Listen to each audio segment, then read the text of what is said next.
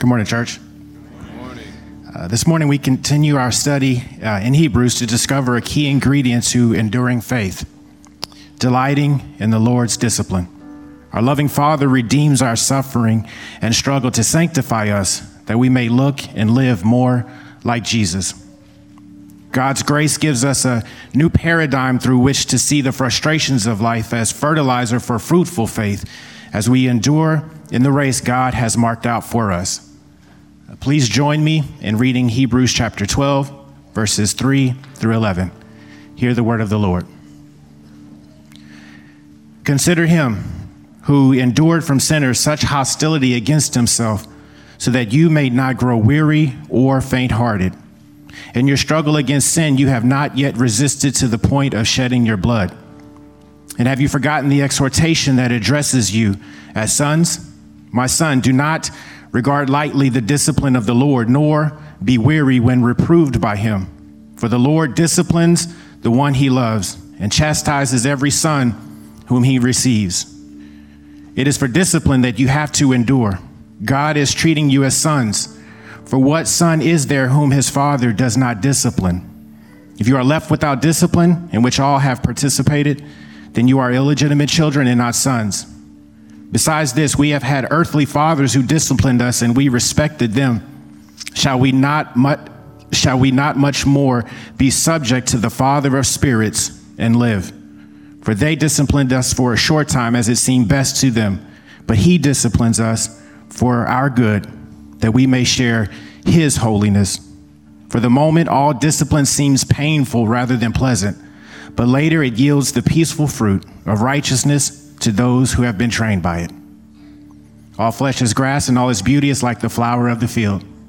The grass withers, the flower fades, but the word of our God endures forever. Amen. Amen. Thanks, Mike. Good morning, everybody.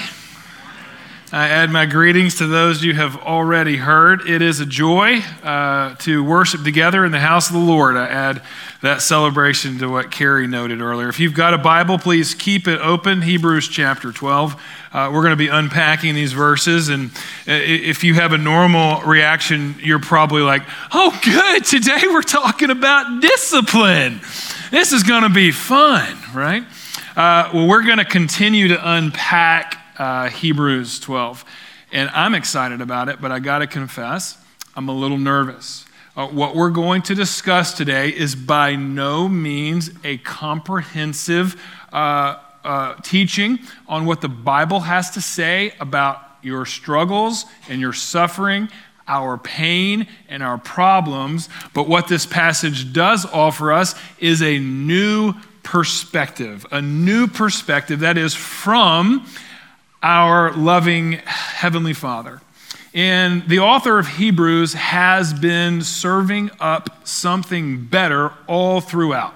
And the goal is to give Christians hope during hard times. Christians who are experiencing problems, who are being persecuted, and even being imprisoned, says chapter 10, and plundered by other people. I mean, these folks had some real issues.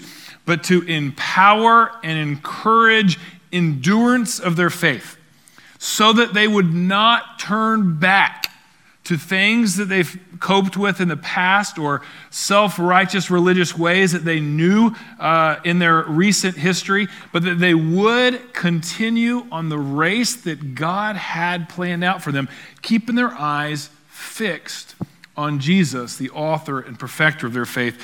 That is the point of this passage. So please, friends, this is not intended to be a simple black and white explanation of all the struggles of our world. We begin by acknowledging there is sin in our fallen world. There are tragedies in our fallen world, and some suffering and loss cannot be understood because it doesn't make sense in God's created design. He created things as good, but life is not always good.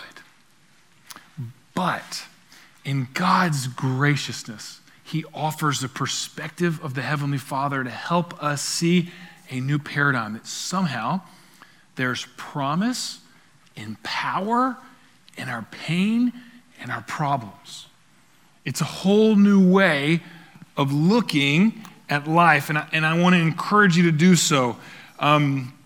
We discussed this in our deep dive Sunday school class, and we did not even get to the point of the deep dive. All right, I'm just gonna. I just want you to get this. I cannot explain why children have to go to the NICU. I can't explain why there's funerals for loved ones, for people whose son has set before the day is over, young. I can't explain.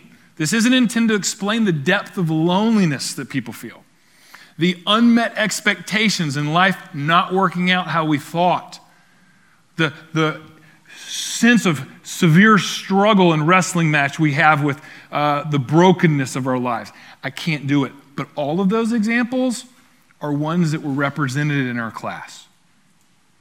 And to come to this higher level, biblically speaking, somehow wisdom compels us with Job, who lost his kids, who lost his security, his standing in society, his physical strength. He was covered with boils, living in unmentionable suffering. Somehow, in Job chapter 5, he had this perspective where he said, blessed is the one who receives the discipline of the Lord. It's a completely new perspective, not intending to be a comprehensive and exhaustive discussion on your suffering, your struggles, your pain, your problems. God is immensely concerned with you knowing him deeper as a loving Heavenly Father. Job may seem distant. My friend, Pastor Delphus, is a little closer to home. One of our ministry partners, Pastor Octavius Delphus, and I've always felt that is a real powerful name. I wish, hi, I'm Mitchell Moore. I'm Octavius. It's like, wow. He is the planting pastor in our church partner, the Reformed Presbyterian Church down in Haiti. He came here to speak a few years ago. Some of you all heard Pastor Octavius. And he explained what it was like to raise a family under an intensely corrupt government, where daily they wrestled with gangs that put their life in danger, that put in question their sustainability, their food supply.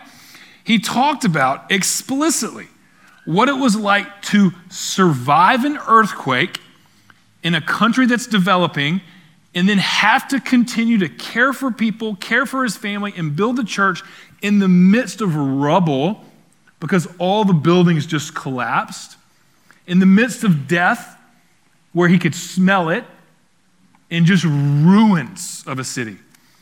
And you know what he said as he explained that? He quoted a biblical perspective from Psalm 119:75. Pastor Delphus emphasized, I know that it is in faithfulness that God has afflicted me. That is a direct quote from Scripture. That somehow there's this biblical perspective where there's power and promise and purpose and proven character in our struggles, our suffering, our pain, and our problems. And that's just to set the stage for what we're going to dig into today. And we can't do it without the Lord's Spirit guiding us. So would you please join me in praying and asking that the Spirit of the Lord, of the Word, would teach us the Word of the Lord in this moment? Will you pray with me? Let's pray. Lord, we thank you for your fatherly care. And I just am completely inadequate to communicate your love for your people and to untangle the knot from the pain and the problems and the suffering and struggles of our lives. And so we ask that your Holy Spirit would be our teacher. We humble ourselves before you and pray. Have mercy. In your name, Jesus. Amen.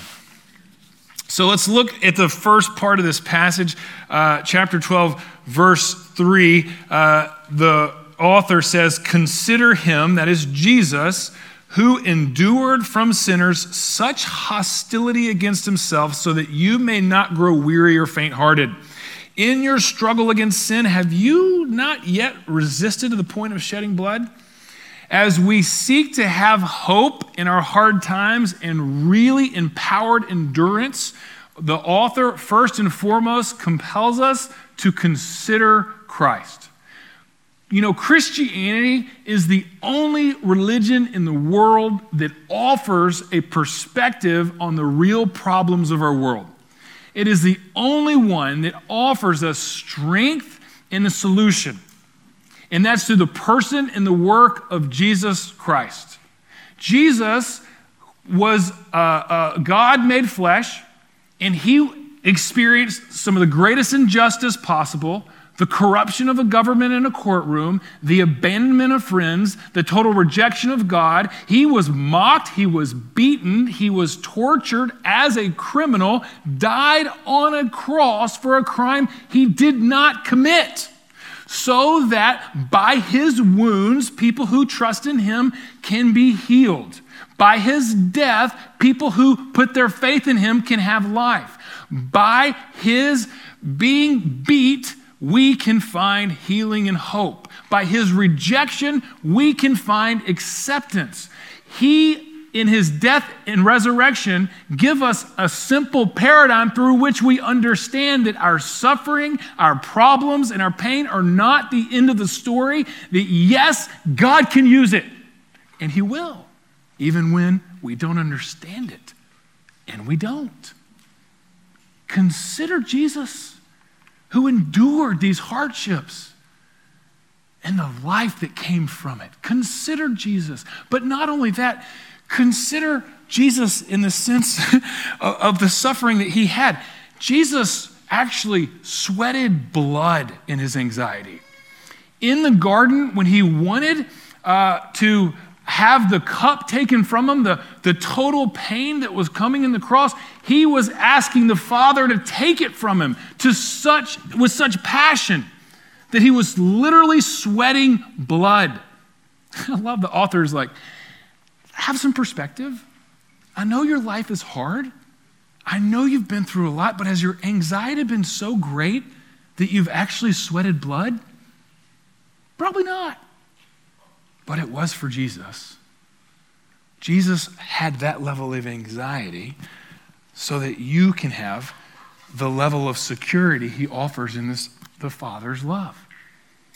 You see, the whole point of Jesus being rejected on the cross by the Father turning his face away, the whole point was so that the Father could welcome and love you as his son.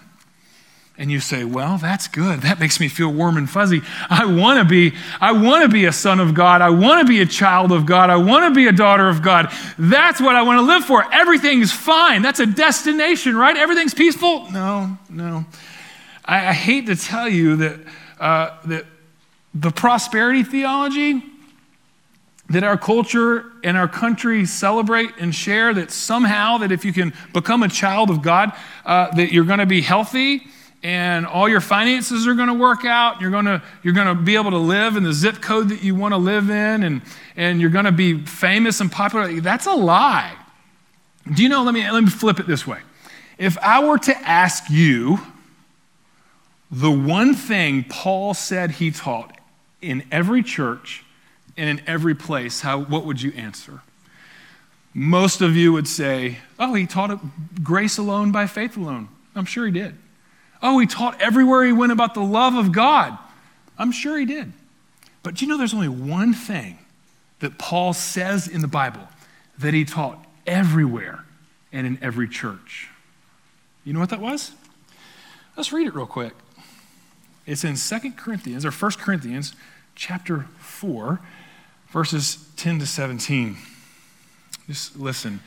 Paul says, we're fools for Christ's sake. We're weak, but you're strong. We're held in disrepute to this present hour. Verse 11, we hunger, we thirst, we're poorly dressed, we're buffeted, we're homeless. And we labor, working with our hands. When reviled, we bless. When persecuted, when we endure. When slandered, we entreat. We have become and are still like the scum of the world and the refuge of all things. Just a little bit here. I think Paul should have gone to some sort of like how to win friends and influence people class. Because it's like, brother, man, that is tough. That's tough life. And he had all that life because he was following Jesus. But let's prove the point. Jump down to verse 16. Paul says this, I urge you then, be imitators of me. That's why I sent you Timothy, my beloved and faithful child in the Lord. Listen, to remind you of my ways in Christ as I teach them everywhere and in every church. You see, the pain and the problems of our life, the suffering and the struggling of our world, it's normal for followers of Jesus.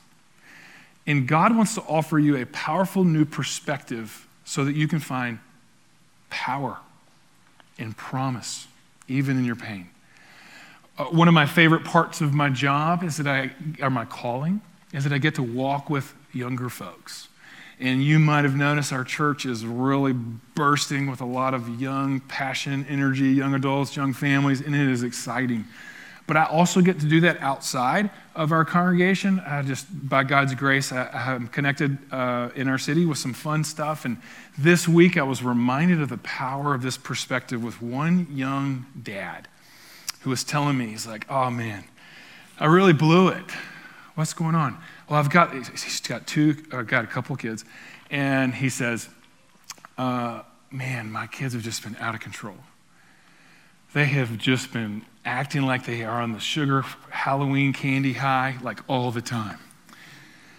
And they haven't been listening. They haven't been doing what I've asked, and I lost it on them. I just lost it and tried to gain control with my anger. I tried to gain control with my voice. And they went into tears. And he was telling me about it. He felt so bad. And my first thought was like, well, that never happens at our church. You're not welcome at First Pres because our parenting is perfect. I can't identify with that at all. No, we all can. We all can. That was a joke for our guests. All right. And I said to him, with this passage in mind, I said, brother, what's God teaching you? He looked down. He looked up. He said, I realized that in considering Christ, I am secure enough that I'm forgiven. He said, I need to apologize to my kids. And I need to ask for their forgiveness and understanding that as a dad, I need grace too. And I need to be more dependent on the Lord.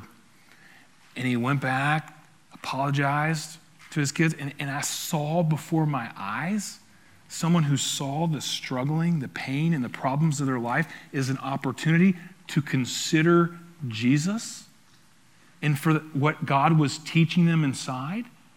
Consider the position that they had in Christ, a child of God, secure enough to ask for forgiveness, even from our kids. That's powerful perspective on pain and problems. And I tell you, if we can adopt that in the simple place as parenting, it'll transform everything. But that's not where the author stops. He doesn't just say, well, my microphone is like a floppy fish on my face. I'm sorry. It really is, man. It's like, get back in the water. He doesn't just tell us to consider Christ. He also tells us to ponder our position. Look at how verse 5 begins. Look at this. Have you forgotten the exhortation that addresses you as sons, as children? This, my friends, is a total paradigm shift. That maybe, just maybe, God has a reason for our suffering. That just maybe this word that he uses again and again in this passage, this word discipline that appears in verse 5, 7, 8, and 11, 4 times in these brief verses. My son, do not regard lightly the discipline of the Lord. And that word discipline, paideia in Greek, it just simply means to train. To train a child to develop intentionally the character of the child. To develop intentionally the purposes, the person that they need to be for the purposes that God has for them. The paideia, it's where we get the word pedagogy. Do not regard lightly the discipline, the training of your heavenly Father. He goes on to say it's so intense that maybe if you don't have any pain and problems in your life, if you don't have more questions and answers, if you don't have more struggle than you have strength, then maybe you're not a child. Maybe you aren't a child of God, and you need to examine that. But when we come to a place where we're secure in being a child of God, then those pains, those problems can actually, rather than be a rejection of God of you, it can be a highlight of his acceptance of you, a sign of his love. Well, you say, Mitchell, oftentimes when I'm going through pain and problems, I feel like God is mad at me. He's angry at me, and he's punishing me for my sin. Do you want to know what I tell you in response to that? You want to know it? Can I be direct? You're believing a lie. You know how I know that God's not punishing you for your sin? You know how I know it without a shadow of a doubt? Because Jesus took all the punishment for our sin that sin deserves. And if you don't have to argue with me, you can argue with Isaiah 53. He carried all of our iniquities. He was crushed by our sin so that you can be built up and born again. You can argue with the Apostle John, who in 1 John chapter 2, verse 2, describes the work of Christ as a propitiation. The anger and wrath of God against sin is satisfied on the cross. You don't have to argue with me. You can argue with Peter, who in 1 Peter says that Jesus bore all of our sin on the tree. You can argue with the Apostle Paul, who says in 2 Corinthians 5:21 that he who knew no sin became sin so that you could become the righteousness of God. Jesus literally paid it all. The punishment of sin is paid for on the cross. Do you hear that? That's Jesus calling. That's his grace saying to you, you're totally forgiven. There's no condemnation in Christ. The pain, the problems, the discipline of our Lord, it is not punitive. It is restorative. God wants to make you more into his image. God wants to create in you proven character. God wants your trials and your troubles to have a trajectory. That is, internally, you have the character of God, and externally, you're participating in the works of God. God is training us for his service. You believe that? I have a hard time believing it. Do you mind if I get vulnerable with you for a minute? I'm going to, whether no one gave me permission. I'm going to anyway. You're going to have to get over it. 5 years ago, this past week, was the anniversary of my father passing away. And it was the most inconvenient time for a death possible. It was inconvenient because I never had closure with him. I was in Indonesia when he passed. And thankfully, in the past 5 years, God's given me a deep sense of gratitude for him. In many of the difficulties and dysfunctions that we had, I felt that the Spirit and the work of God has redeemed those. But I never had closure with him. And my aunt decided that it was better to have the funeral sooner than later. And so the funeral was actually scheduled during the last week we were supposed to be in Indonesia, when all the celebrations and all this stuff was going to happen. So I never had closure there either. And I went to the funeral, and I came back. We had 2 days left. And then we came back to the United States, and within 2 weeks, I had been diagnosed with cancer. I had had surgery. I had had chemotherapy. And I started chemotherapy. And that went on for the first several months of us being back in the United States.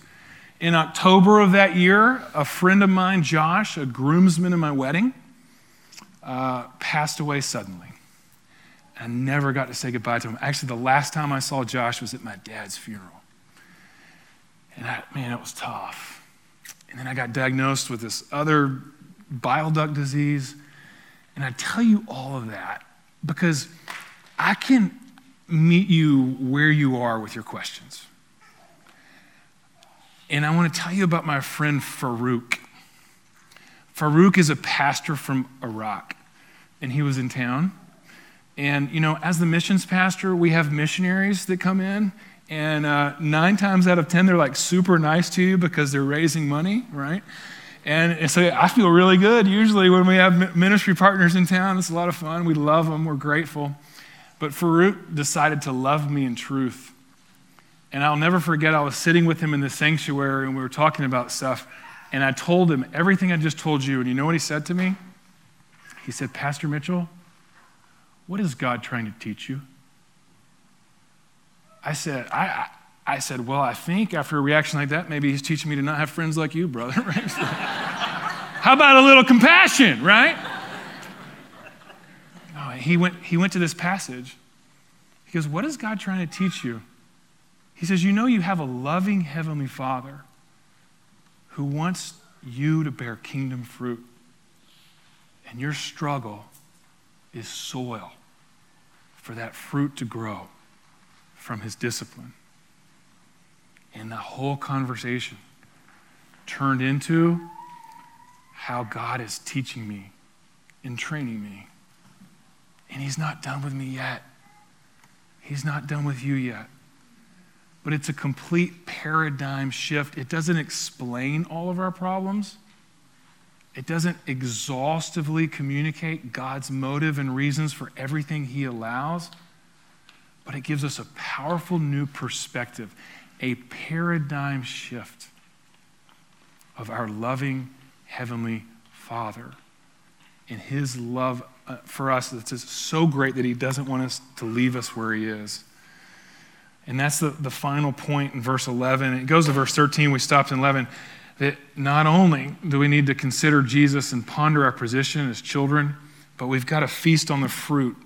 God's super clear in his motives here. Verse 11, he says, for the moment, all discipline seems painful rather than pleasant. I read that passage and I'm like, yeah, no kidding. But later, it yields peaceful fruit of righteousness for those who have been trained by it. The point is that God is bearing fruit in your life and the life of those you love. It's the same message that goes all through Scripture, and we're most familiar with it from John 15, that we abide in Christ, and when we abide in him to bear fruit, and when we're not bearing fruit, the Father, who is the gardener, he prunes us. That's what John 15 says. Romans 3, verses 1 to 5 teaches that we can rejoice in our sufferings, we can rejoice in our struggle, because God is working in us proven character. That's what it says, the Apostle Paul. Examine your trials, examine your troubles, and ask, what is God teaching you? What idols is he revealing? What dependencies that are unhealthy or ways of coping, sins, do you have the privilege of identifying? How can you see your trials as treasure, finding power and promise, and even God's purposes for your pain and your problems? What is God teaching you about himself? What is God training you, recreating you in to be more like him? How is God shaping you and sharpening you for the trajectory of his work through you. Children of God delight in the discipline of God. Let's pray. Lord, we thank you that somehow you move us from a place of pain to a place of pleasantness with the right perspective on our position in you as children. We thank you that you are cultivating a fruitful harvest of peace and righteousness by those that have been trained by your discipline. Lord, I pray that we would have faith to see the frustrations in our life as fertilizer for fruitfulness, and that we trust you as a loving Heavenly Father. And Lord, for me, your child, one who is still in process, who is still being trained, I ask that you would remember mercy and that you would mold me and that you would do what you need to do in me so that you can do what you want to do through me. We pray this together in Jesus' name. Amen.